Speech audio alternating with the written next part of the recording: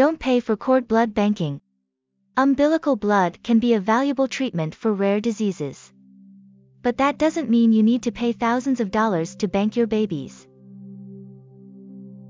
In the fall of 1988, Matthew Farrow, a 5-year-old boy with a rare blood disorder, received the world's first transplant of umbilical cord blood from a newborn sibling. It worked. Farrow was cured. This miraculous outcome broke open a whole new field in medicine, and, not long after, a whole new industry aimed at getting expecting parents to bank their babies' umbilical cord blood, just in case. These days, in fact, being pregnant means being bombarded at the doctor's office and on Instagram with ads touting cord blood as too precious to waste. For several $100s up front, plus a storage fee of $100 to $200 every year, the bank's ads proclaim, you could save your child's life.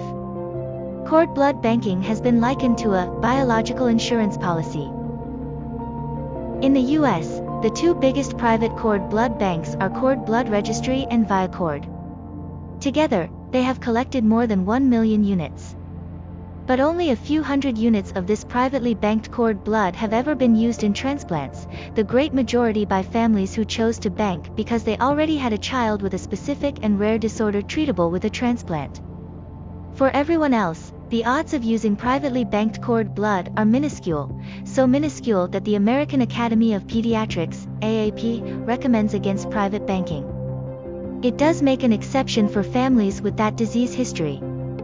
But that's a rare circumstance, says Steve Joff, a pediatric oncologist and ethicist at the University of Pennsylvania, and not one that anybody is going to build a successful business model around.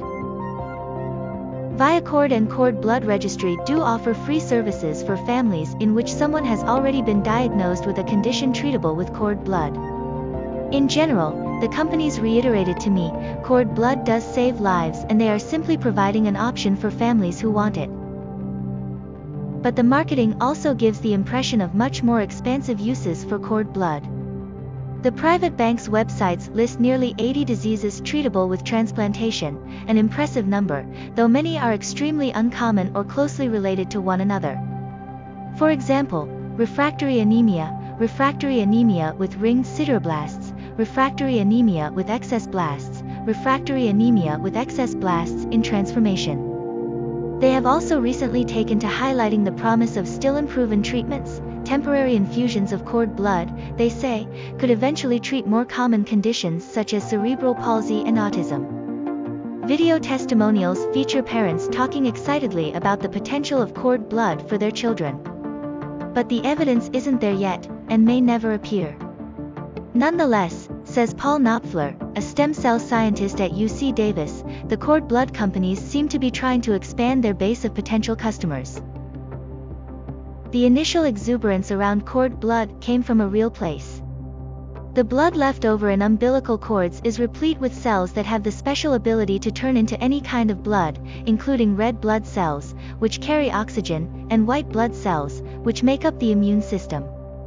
Adults have stem cells in their bone marrow and blood, which can also be used for a transplant, but those in a baby's umbilical cord are more immunologically naive. That means they are less likely to go awry and attack a recipient's body. They don't cause as much havoc, says Karen Ballin, an oncologist at the University of Virginia. This allows doctors to use cord blood that matches only 4 out of 6 immunological markers. Because cord blood is so valuable, publicly run banks have been collecting donations since the 1990s. Despite amassing fewer units overall, public banks worldwide have provided 30 times as many units of blood for treatment, and saved more lives, than private ones, because they are accessible by any patient in need. Although the AAP recommends against private banking, it does recommend donating to public banks. One appeal of private banking, though, as the companies highlight, is that the cells in a baby's umbilical cord are a perfect match for them in later childhood or adulthood. But this is usually irrelevant. In most of the diseases that can be cured by a cord blood transplant, doctors would, for medical reasons, not use the patient's own cells. In cases of inherited disorders such as sickle cell anemia, for example, a child's own cord blood stems have the same problematic mutation. For children with one of many types of leukemia, the concern is that cord blood could contain leukemia precursor cells that cause the cancer to reappear. In addition, donor blood stem cells are better because they can mop up remaining leukemia cells.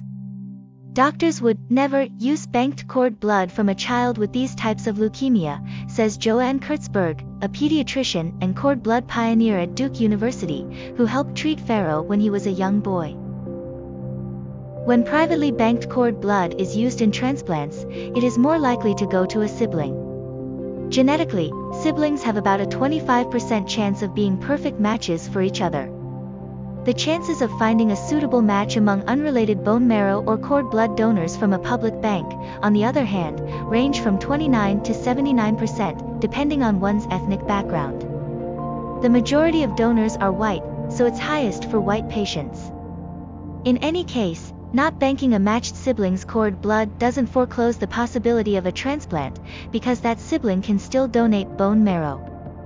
I often encounter families who have some guilt around not storing the cord blood, and I will point out, well, your donor child that matches our patient is still here, says Ann Haight, a pediatric hematologist and oncologist at Emory University. Even if a baby's cord blood is banked, there's no guarantee that it will contain enough cells for a transplant. In fact, most may not. Public banks only keep 5 to 40% of their donations, as the rest don't meet their standards. Private banks will save much smaller samples, which they argue serve a different purpose. Whereas public banks are looking for large samples that are mostly likely to be used for transplants, says Kate Gerard, the Director of Medical and Scientific Affairs at ViaCord. When families are banking with us, this is that child's only cord, so our threshold is way lower.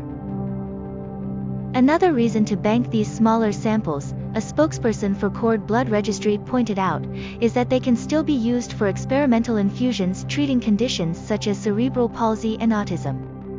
About 80% of units released by CBR have been used this way, as have about half from ViaCord. The private banks partner with researchers, such as Kurtzberg at Duke, who are running clinical trials to test these treatments.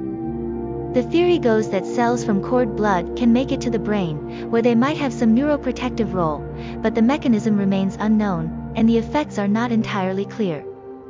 As Kurtzberg told me, the therapy is not proven. The current state of cord blood science might be summed up thus: proven uses are very uncommon, and unproven uses are, well, unproven. Of course, a future discovery could lead to a real breakthrough in the use of stem cells from cord blood, an idea private banks trade on. Who knows what might be in store for cord blood later, when your baby is 30, 50, 70 years old. In a recent Cord Blood Registry survey of new parents, a spokesperson told me by email, 45% named belief in future treatments as the primary reason for banking their child's cord blood and tissue. Knopfler, the stem cell scientist, notes that scientists have been excited for decades about the promise of stem cells. But translating interesting results in the lab to a doctor's office, he says, is really much harder than many of us realized. I include myself in that. Medical discoveries have actually changed the ways cord blood is used over years, but they have so far resulted in less use of cord blood. In the past several years, doctors have refined a protocol to use half-matched donors in transplants. Doctors generally get more cells from these donors than from an infant's banked cord blood, which means the transplants take more quickly and the patient spends less time in the hospital. For this reason, cord blood has been falling out of favor. Public banks have started scaling down their collections. The New York Blood Center, which had launched the world's first public bank, recently stopped collecting new donations. How cord blood gets used in the future is still unknown. More than 30 years ago, after Kurtzberg first treated Pharaoh, she is still in touch with him. He's 39 now, and doing well. Having watched cord banking grow and evolve over the years, she remains a proponent of public banking and the possibilities ahead. When it comes to private banks, however, she says, I don't think it's a necessity.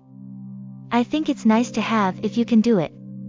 There isn't much harm in private banking, after all, as long as parents can afford the several $1,000s over their child's lifetime. Afford might be the key word here. The ads for cord blood banking feel a lot like those for any